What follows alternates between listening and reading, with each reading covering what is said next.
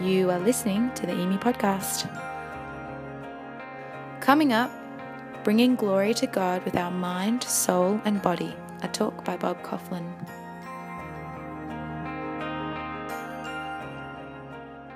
Tonight I want to talk about let the people be glad, worshiping God, mind, soul, and body. It's not going to be an expositional message. I'd rather just preach to you from a text, because I think that's the way the Word of God should be presented. But because we're in a unique setting, it's a conference, we're going to be looking at a lot of scriptures that are going to help us understand what it means to bring glory to God with our minds, our souls, and our bodies. What comes to mind when you hear the word worship says a lot about you. You know, A.W. Tozer has a book that begins, what comes to your mind when you think about God is the most important thing about you. Well, I kind of stole that and revised it.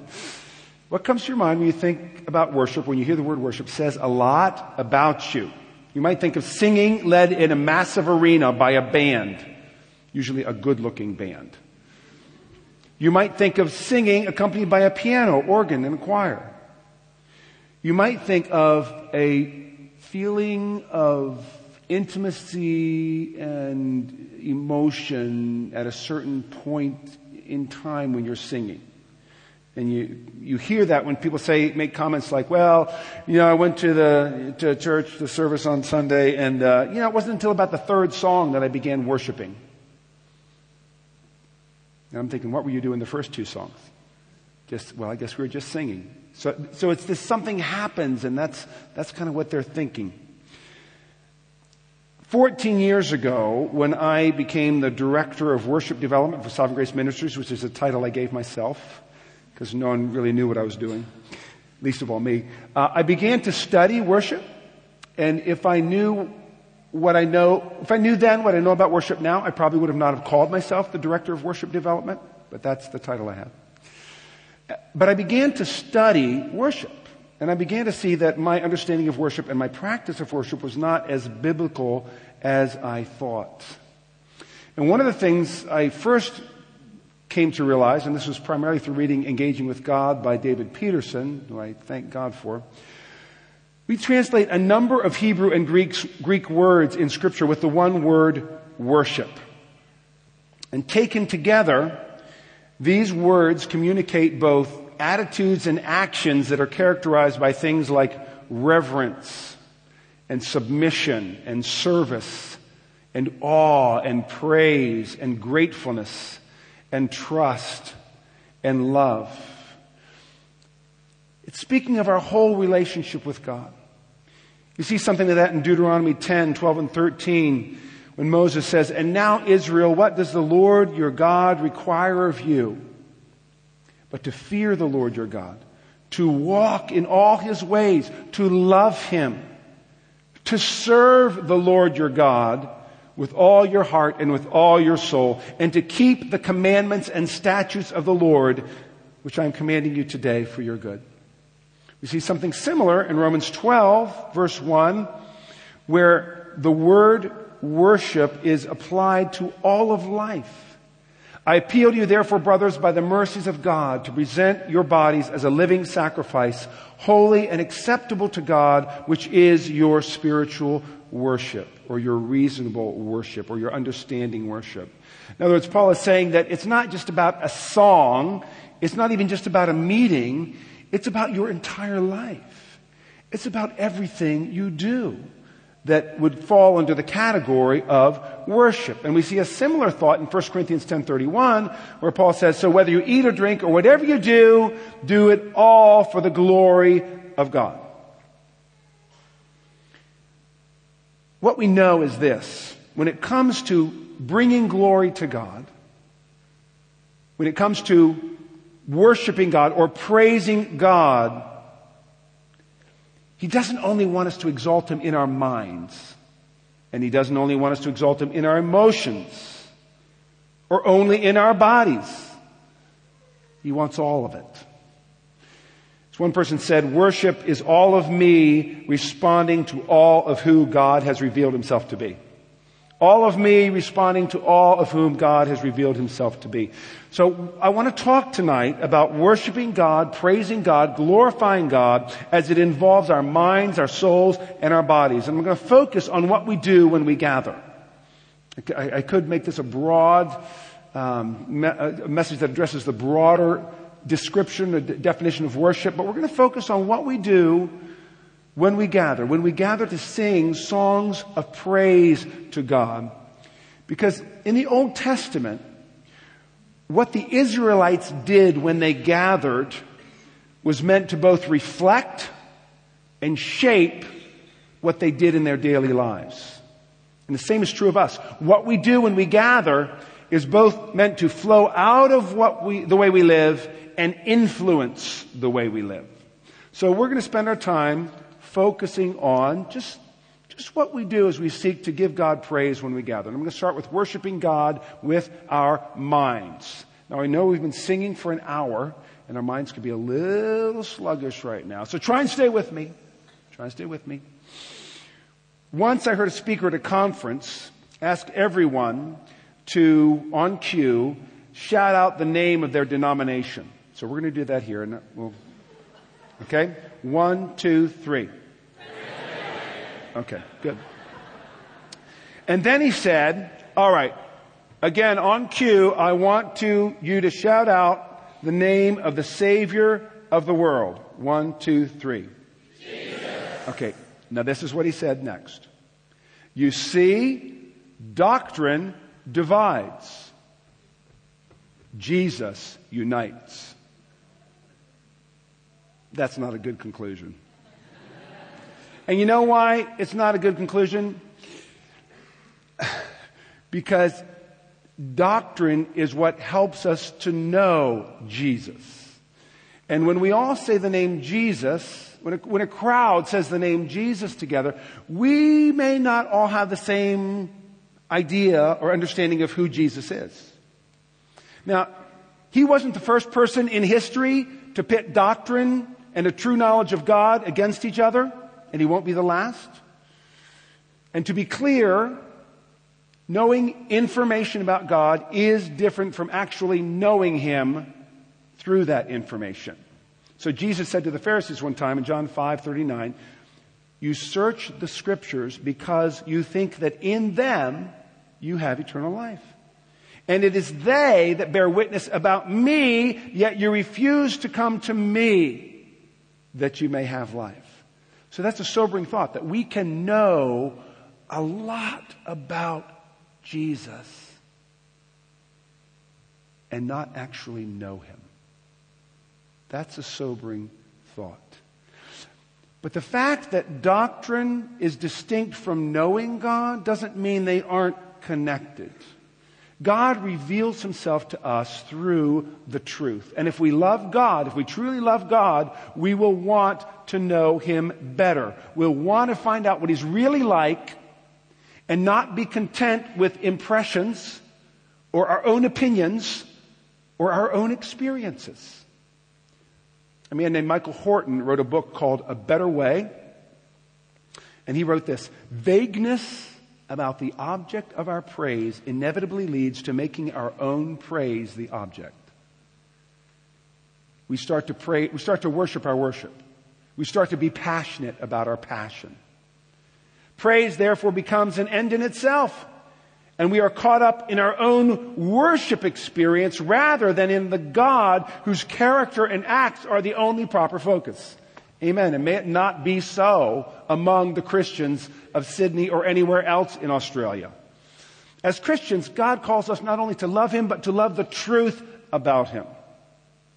John 17:3, Jesus says, this is eternal life, having a lot of musically inspired emotional experiences. No, he didn't say that. He said, this is eternal life, knowing the only true God and Jesus Christ, the one he has sent. We worship the one who is the truth, I am the way, the truth, and the life, and who claimed that the truth would set us free. The truth would set us free. Not musical experiences. The truth would set us free. God wants everyone to come to a knowledge of the truth, says in 1 Timothy 2:4, and he reveals his wrath against those who suppress the truth.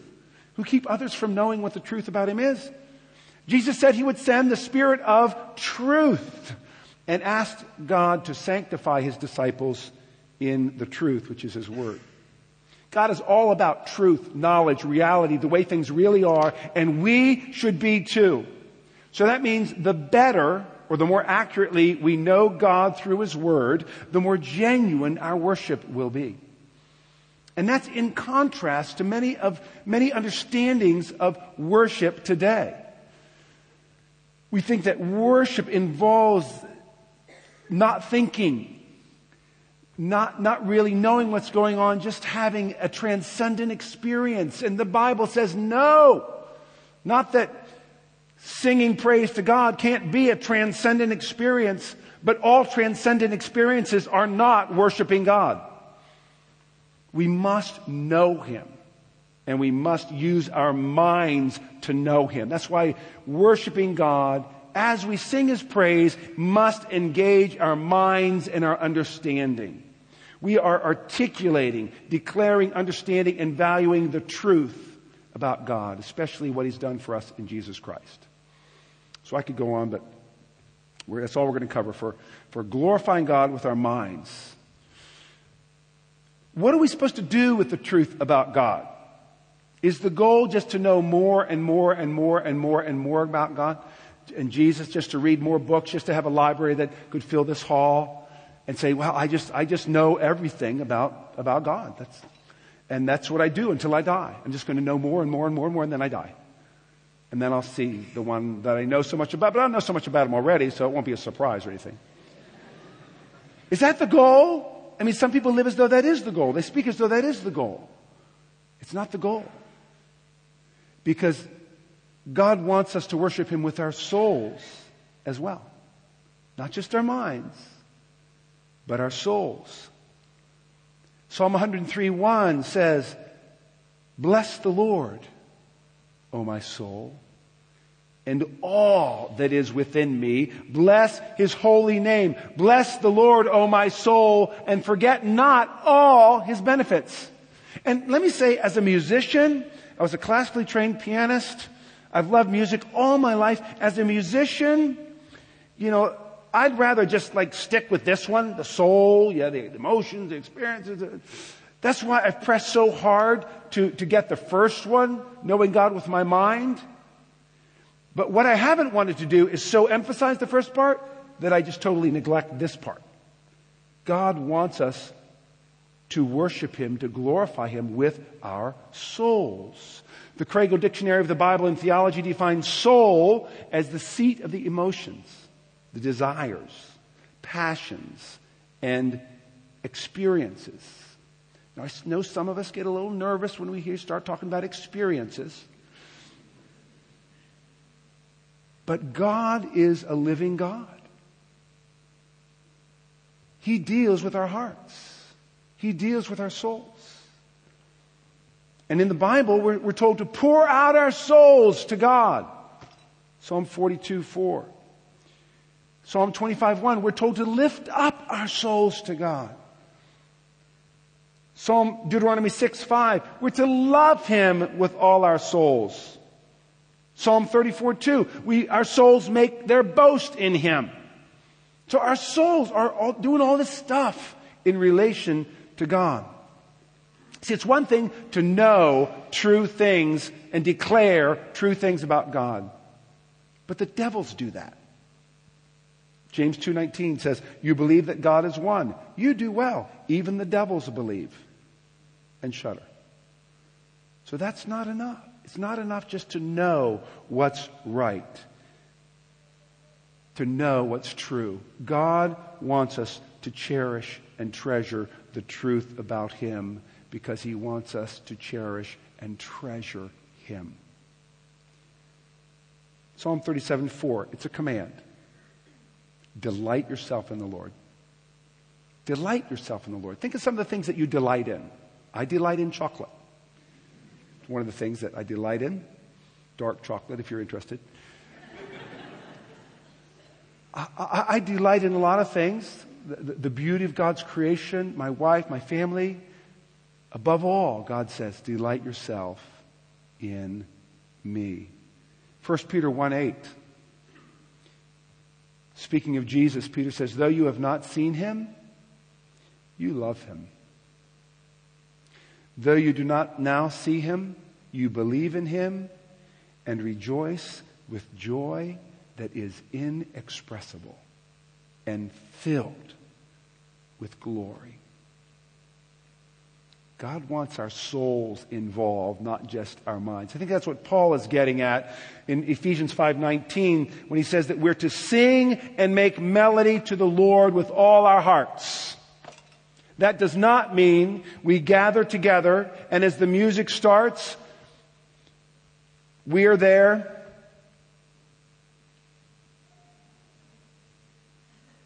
What are you doing? Making melody to the Lord with my heart. Don't you think you should use your voice too? Nope. Because Paul says, make melody to the Lord. Obviously, that's not what he's saying. It means that our voices, the songs we sing, are to flow from our hearts. They're to be the overflow of our souls. And God takes no pleasure in singing his praise in worship that isn't connected to the heart. Matthew 15:8, Jesus rebukes those who are listening. He said, this people honors me with their lips, but their heart is far from me. So does that mean every time we gather and we start singing that like my heart's got to be just like all on fire for God? Well, no. There are times when our souls aren't lining up with what our minds know. When we aren't affected by God's greatness or his goodness.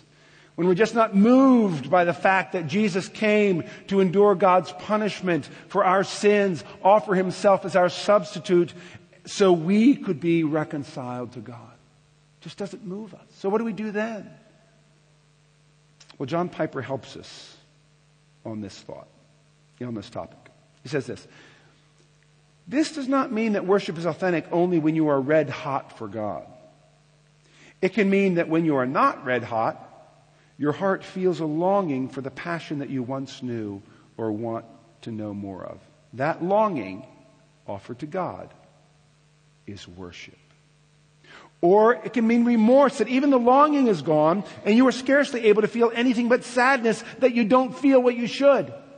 That remorse offered to God is also worship. It says to God that he is the only hope for what you need. So don't have an all or nothing attitude about worship. The heart can be real even if it is not as inflamed with zeal as it ought to be, which it never is in this life. So we're never totally as engaged with our souls as we will be one day. But God commands us, delight yourself in the Lord. The bottom line is that God never intended our relationship with him, our praise of him, our worship of him, to be confined to merely an academic or intellectual activity. Where feelings for God are dead, worship is dead. Mind, soul, let's look at body. Most of us are doing pretty well up to this point. Worshiping God, mind, so I get that, mind, yes, think, know, truth, got it. Soul, heart, emotion, yes, engage, got it. Body. All right, I'm ready. There's a lot of problems that comes when we start talking about what's the play, what are we supposed to do with our bodies, like when we get together? Like we know what to do outside, we serve, we greet, we love, we help, we do those things. What about in here? Not in here, but when we gather as the church, what do we do? Like, what's the place of expressiveness? Does God even care what we do with our bodies? And if he does care, what does he want us to do? Well, that's what I'm going to spend the next few minutes talking about. But before I get into that, I want to be clear. What's going on in our hearts matters a lot more than what we do with our bodies. And whether or not we're obeying God in our daily lives is more important than any particular physical expression when we gather. And singing rich, doctrinal, theologically profound truths in a physically unexpressive congregation is far superior to jumping around jubilantly with a lively congregation belting out shallow, man-centered songs. I want to make the case from Scripture and gently encourage those of you who are in leadership positions to say we shouldn't have to make that choice. That God never intended for us to have to make that choice. It's been interesting being in Sydney for the last week, I guess. Because I know there's a polarization that's going on. There are churches that are theologically conservative and preach the Word and seek to love God with all their hearts. But in this area are pretty much non-expressive. And then there are churches that are really expressive and exciting and filled with emotion and passion, but you're not so sure about what they're teaching. And so a lot of people go to this church in the morning and they go to this church at night. Okay? Now here's what I'm saying. Can't we just help people and like have one church for them to go to where you're really teaching the faithful Word of God, the gospel of Jesus Christ, but people are enabled to respond in natural ways to the glory of God? Okay, so that's what I'm going to talk about. I'm not going to focus on daily life, as I said, which is the primary arena in which we glorify God with our bodies, but I'm seeking to address why it is that so often in the public gatherings of the church, we create different standards and expectations for glorifying God with our bodies or responding with our bodies to what's happening than we do in any other arena in life. That's what I want to address. That's what I want to talk about and just think about. So what we're going to do is look at the evidences for physical expression in Scripture, the benefits of it, the limitations, and then the hindrances. So that's where we're going. And then we're going to sing. We're going to give you an opportunity to, try this out. See, And since this isn't your home church, you don't have to worry about anything. It's just, this is a safe place. No one's going to be coming up to you after the meeting. What were you doing? So distracting. All right. Scriptural language. Okay, while worship is always first and foremost a matter of the heart, biblically it is almost never unrelated to what we do with our bodies. The Greek and Hebrew words, we most often translate worship. Hishtachava is the Hebrew word. Proskuneo is the Greek word. They both have reference to a physical action related to bowing down or bending over. It was a gesture that communicated an attitude of grateful submission or homage or praise that we use to describe the attitude of an inferior held towards a superior. Other worship words, abad in Hebrew and doulos in Greek, refer to acts of service, physical acts of service. Now, along with the worship words, we also have to consider the words for praise, because that's what we're really doing when we gather together. We're coming together to praise the name of our God, to praise Him for His word and His works and His worthiness. Well, we have words like todah, which is throwing forth the hands, and barak, which talks about kneeling. And all these words point to the fact that if we say we love God with our whole heart, soul, mind, and strength, it somehow will be reflected in our bodies, although not always, and not always in the same way. Okay, so that's some of the language. Some of the examples we have in Scripture. We have when Moses comes back to tell the Israelites in Exodus 4:31 that God has heard them, that He's remembered them, they fall down on their faces and worship God. When the Israelites are delivered from the Egyptians, they make it through the Red Sea. The Pharaoh's army comes after them. The Red Sea closes on them. What happens? Israel breaks forth in a song and dancing led by Moses. Nehemiah 8, 6 through 9, when Ezra is reading the law to the exiles who have returned to Jerusalem. We have lifting hands. We have bowing down. We have weeping. Psalms often refer to physical expression. Psalm 30, you have turned for me my mourning into dancing. You have loosed my sackcloth and clothed me with gladness, that my glory may sing your praise. Glory there refers to my whole being. May sing your praise and not be silent. Psalm 5, verse 7, I will bow down to your holy temple in the fear of you. Psalm 63, verse 4, I will bless you as long as I live. In your name I will lift up my hands. I know what you're doing, Bob. You're just doing the Old Testament. Okay, here's some New Testament ones. 1 Corinthians 14:25, the unbeliever comes into the meeting of the saints. His heart is laid bare, and he falls down and says, surely God is among you. Acts 20:28, Paul kneels with the Ephesian elders to pray with them. Ephesians 3:14, he says, I kneel before the Father, from whom every family in heaven and earth is named. Revelations 1:17, when John sees Jesus, he falls down. Not to mention that the Hebrews were a pretty physical culture, and that God chose the Hebrews as the people through whom he would send the Messiah. So we have some language, some examples. How about some commands? Singing, we're commanded to sing. Psalm 47:6. Sing praises to God, sing praises. We have kneeling. Come, let us kneel before the Lord, our Maker. We have lifting hands to bless. Lift up your hands to the holy place and bless the Lord. Lifting hands in prayer. I want men everywhere to lift holy hands. Bowing, Psalm 95, verse 6. Come, let us worship and bow down. Clapping, 47:1. Clap your hands, all you nations.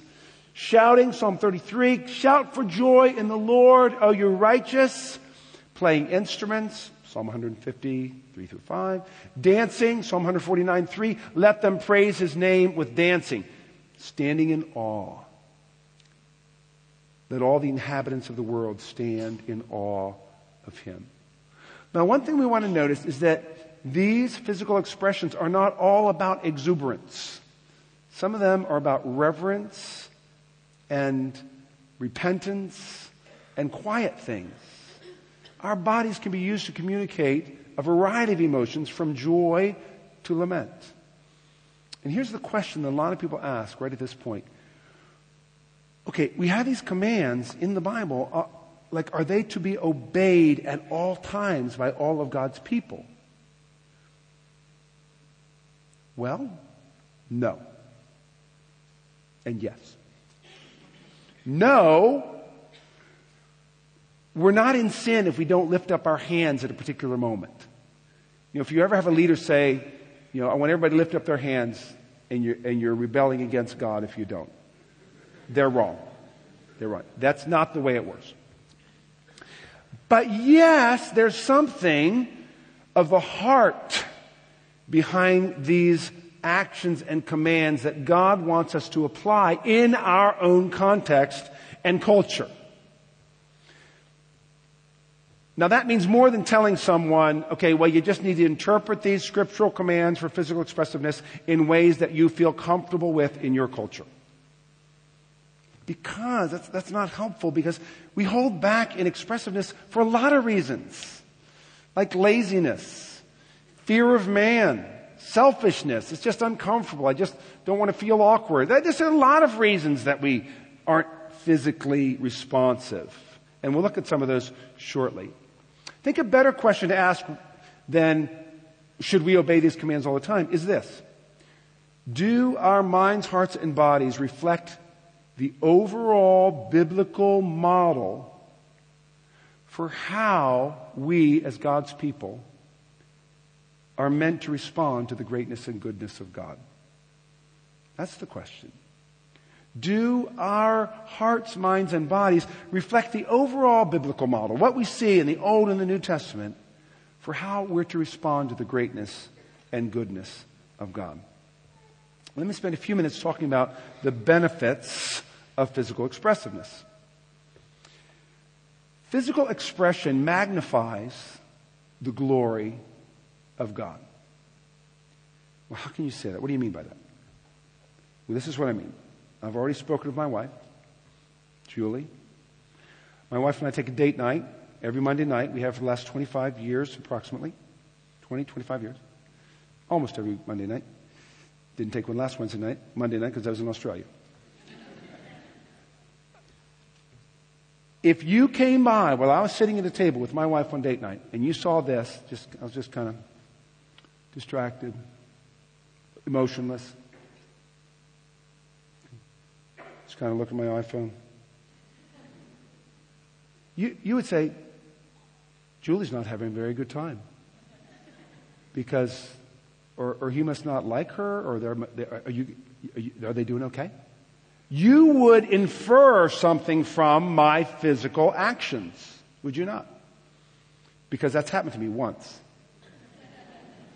I was at a date night, we were on date night, and someone saw us through the window and asked me later, "Were you okay?" So embarrassing. But that's not what happens on our date nights anymore.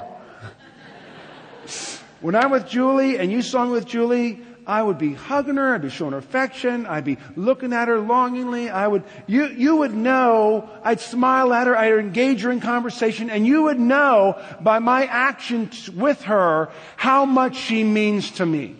And what I would be doing is, not intentionally, but this is what would be the effect, I would be magnifying her worth in your eyes.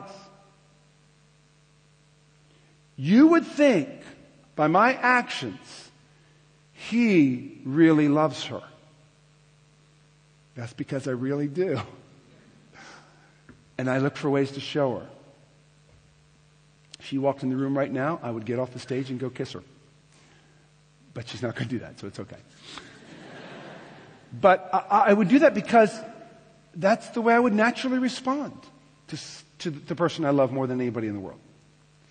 So we magnify the worth of God through our bodies. We can say to those around us, my God is so great that I want to use my mind and my soul and my body to show you how great he is.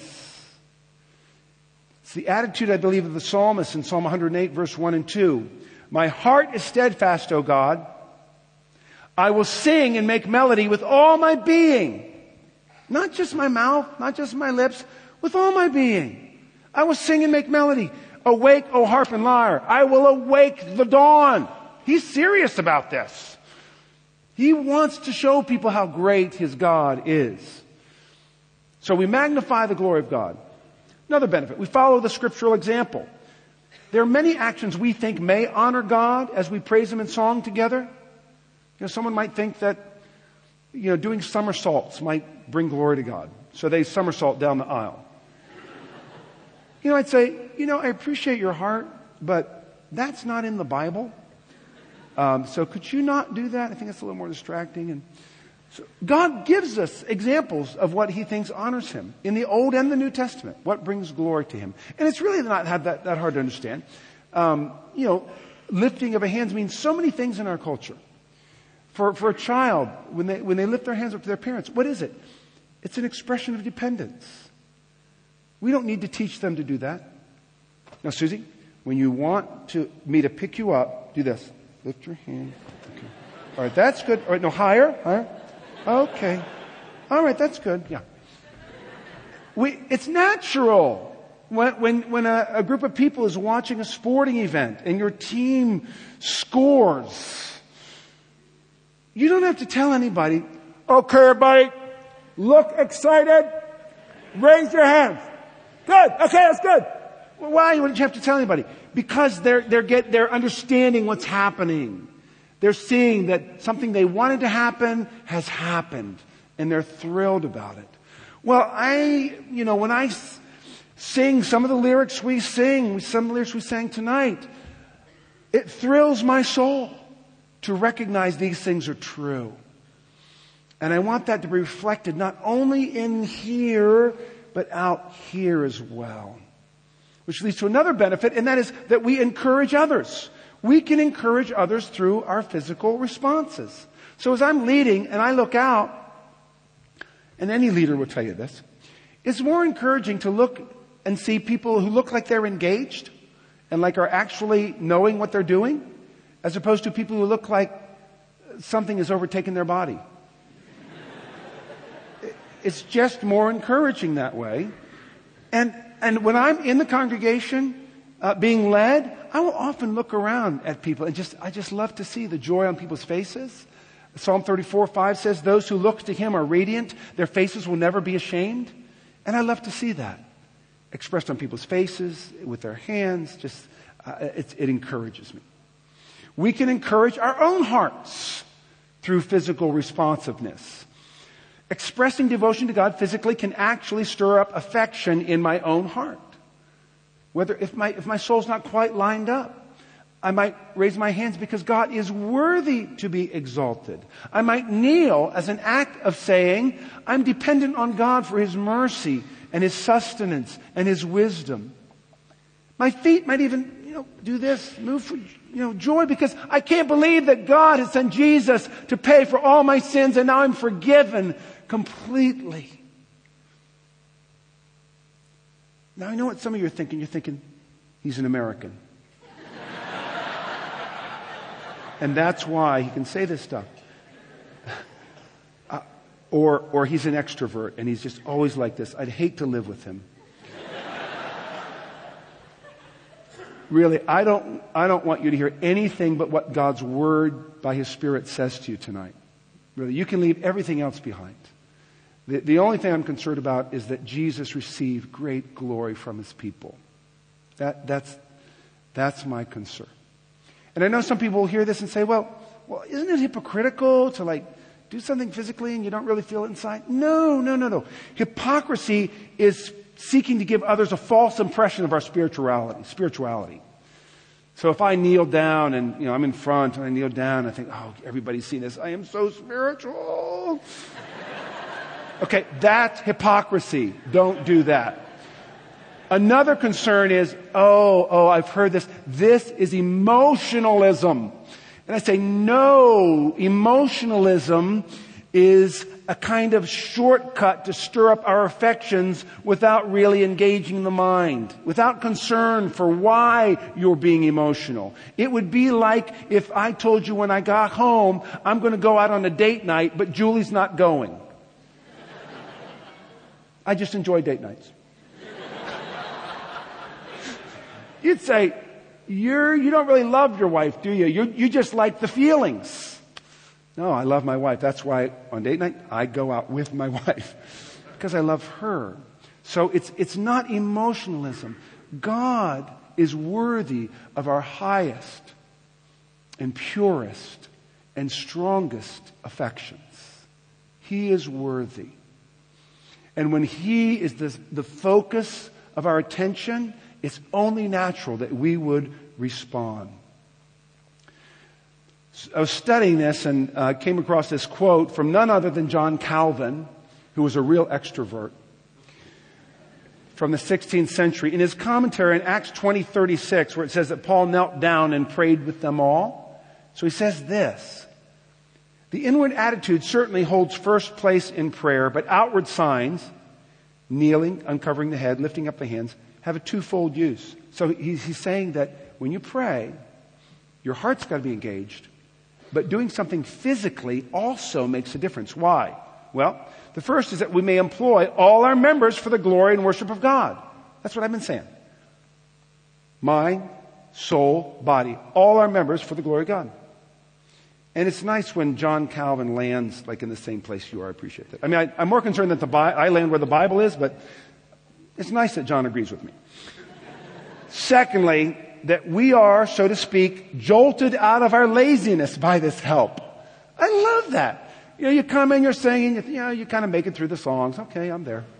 It really jolts you, jolts me out of my laziness to put my hands in the air or to kneel down or even just to engage with people. It says this is reality, this is true, this is what I live my life for, and I want to be reminded of those things. There is also a third use in solemn public prayer, because in this way the sons of God profess their piety and they inflame each other with reverence of God. So it's saying we encourage each other by our physical actions. But just as the lifting up of the hands is a symbol of confidence and longing, so in order to show our humility, we fall down on our knees. All right, let's look at 3 limitations of physical expression. I'm going to run through these. Physical expression doesn't always ensure that worship or praise is taking place in our heart. We already looked at Matthew 15:8, where Jesus rebuked those who were listening. He said, "This people honors me with their lips, their heart is far from me." We used to call different people worshipers. Oh, Susie's a real worshiper. Oh, Tom's a real worshiper. And what we really meant was just that they moved their bodies when they sang. That's all we meant. We didn't know if they were worshiping the Lord or not. But that's how we defined it. But you can't tell. You can't tell when what someone does with their body, whether or not their souls and their minds are truly seeking to bring glory to God. And Christians can exhibit little to no physical expression on Sundays, but have a profound love for the Savior and be living a godly life and have a deep knowledge of Scripture. So this isn't like a badge of spiritual maturity.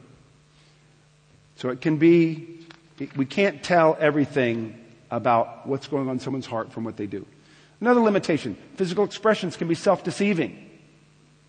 People have been exuberant in praising God in the corporate gathering while living in adultery, cheating on their taxes, serving the God of money.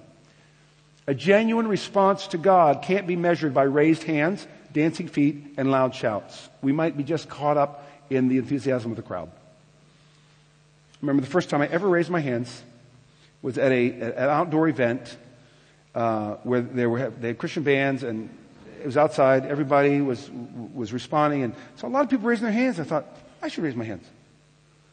I wasn't thinking about, this is really big. This might, glorify God. Or I saw everybody doing it, so I started lifting my hands, and it was like this. It felt like I had like 100-pound sacks on each hand. It was so hard. And I think I might have gotten them to here. Maybe, I don't know. But I had there was no motivation in my heart to honor the Lord, to think about how worthy He was. It was just everybody else was doing it. I was just caught up. Physical expressiveness, another limitation, can be self-glorifying and self-gratifying. We can do it to try and impress people with our spirituality. So those are some of the limitations.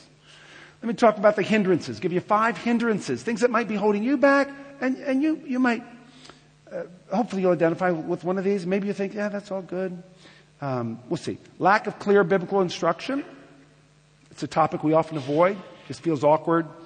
Why talk about it? It should be natural. But the thing is, it's not natural. The thing is, when we gather as God's people, often we don't act naturally. We act differently than we would any other place in terms of our bodies. So sometimes just hearing what the Bible says about it. Fear of man. Signs that the fear of man is present. You're convicted in this area, like you think, okay, that's really making sense, but you're not going to do anything about it. So you're not going to follow through because you're concerned what people might think. You're more mindful of the eyes of others than the eyes of God, and you think about how little you can get by with rather than how worthy God is of praise. That fear of man might be there.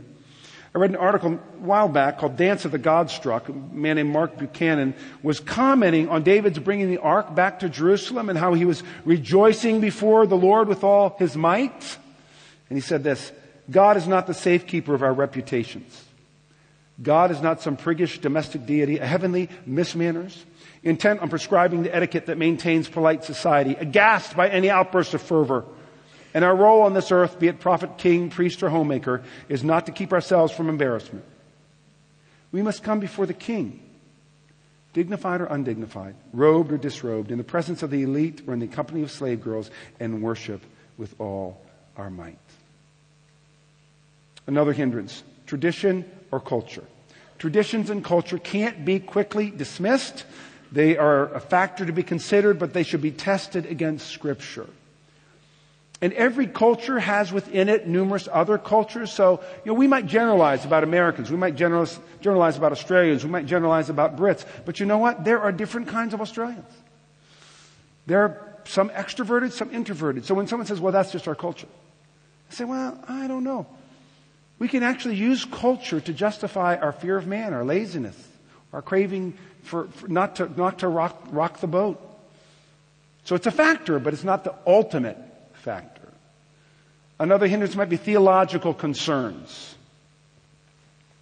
Just wondering about this whole thing, Someone says, well, what about Hebrews 12:28, where it says, worship God with reverence and awe? Doesn't sound like you're doing that. Doesn't sound like that's what you're talking about. Well, that verse comes right before Hebrews 13, and the word there for worship is latruio, which is talking about a kind of service. And it's very probable, at least worthy of consideration, that is speaking of the way we live our lives. Loving others, hospitality, remembering the imprisoned, honoring marriage. In other words, serving God with my whole life, with reverence and awe, with an awareness that God sees everything I do. But even if it refers to just a meeting, can't bowing down or lifting my hands be a sign of reverence and awe? I think it is. And we can't ignore all the scriptures that emphasize celebration and delight and exuberance, all reflected through our bodies. Now, what about 1 Corinthians 14:40? All things should be done decently and in order. Well, I think we're still talking about the same thing. Paul's referring to everything taking place in the meeting in an orderly way. We aren't talking about people running down the aisles. We're not talking about people interrupting the meeting. We're just talking about people naturally responding to the greatness of God as we sing to Him. And besides, when he says that, do everything decently in order, he had just the previous verse, he's talking about prophecy and speaking in tongues. That's pretty wild. Saying now, yes, you're doing that, but do it all decently and in order. Oh, well, aren't there parts of the old, aren't the things you're talking about like simply in the Old Testament sacrificial system, and didn't Jesus come and kind of fulfill all that? Well, I think that could be arguing from silence in the New Testament, which is not the best thing to do. In other words, the Hebrew culture was already informed by what was in the Psalms. And so the fact that it's not as prevalent there doesn't mean that it wasn't actually practiced. And 1 Peter 1:8 says that we're to love Him with a joy that is inexpressible and full of glory. And you just have to ask, what does that look like on you? What does a joy inexpressible look like? I mean, it might look like this. That's fine. That's fine. That's the joy. I suspect for a lot of us it looks like more than that. Joy inexpressible. And when we look in the book of Revelation, we see the host of heaven physically responding to the glory of Christ. All right, so here, if you have theological issues, here's some questions. Assuming that God wants to exalt Him in all of life and in our meetings with our bodies, what physical expressions of praise in Scripture do you think are appropriate? How do you distinguish between what's appropriate and what's not? Is singing appropriate for worshiping God, for giving praise to God? Well, yes, I think we would all agree. Yes, it is. Well, if singing, then why not shouting? Because they're so often referenced together in the Psalms. Just like in the same verse, Psalm 71, verse 23. I'll sing to you, I'll shout to you. What about lifting hands? Because your steadfast love is better than life, my lips will praise your name. I will lift up my hands. Well, how do we distinguish what's appropriate and what's not? And can physical expressiveness be learned? And I remember a time when lifting my hands was just like so hard, and now it's easy. Why don't we try it right now? You might just lift your hands. Okay, good. Just checking. All right. If physical expressiveness is primarily cultural, when are Christians called to be countercultural because of the greatness of the God we worship? He is so great. He is so good. And are there any physical expressions of worship modeled or commanded in the Bible that you've never engaged in, privately or publicly? And if so, why not? One last hindrance is just a concern for others, and that's a valid concern. And I know many of us are in contexts where, a lifted hand or kneeling down or singing loudly or a shout after a song would be like, So you don't want to start off with like a full-fledged dance like this. I just wouldn't advise that. Here's what we should be after. Creating contexts, meetings, where people can respond in a biblically informed, natural way. No one should do anything that doesn't make sense. But I'll tell you this, no one should question whether or not we are moved by the God whose glory we're seeking to exalt. No one should wonder. So what does this look like? Praising God, mind, soul, and body. As we sing, no power of hell, no scheme of man can ever pluck me from his hand. You might raise your hands to thank God that his plans for you cannot be thwarted. Thank you. Thank you. And then put them down. No big deal. As we sing, my sin, oh the bliss of this glorious thought, my sin not in part, but the whole has been nailed to the cross and I bear it no more. Some might kneel in grateful adoration that all our sins have been covered by the blood of Jesus. After we sing, crown him ye kings with many crowns, for he is King of all. That expression of praise and adoration might overflow into joyful acclamations as the song ends. You know it's possible to respond after a song ends? It is, really. There's nothing that says, like as soon as the song is over, you have to be as quiet as a mouse. There's nothing in the Bible that says that. Now, it can become rote. It can become just programmed. It can be, oh, that's what we always do. But there are certainly times when our hearts are so full and our minds are so engaged with the glory of Christ that it's just the most natural thing in the world. It may feel uncomfortable at times.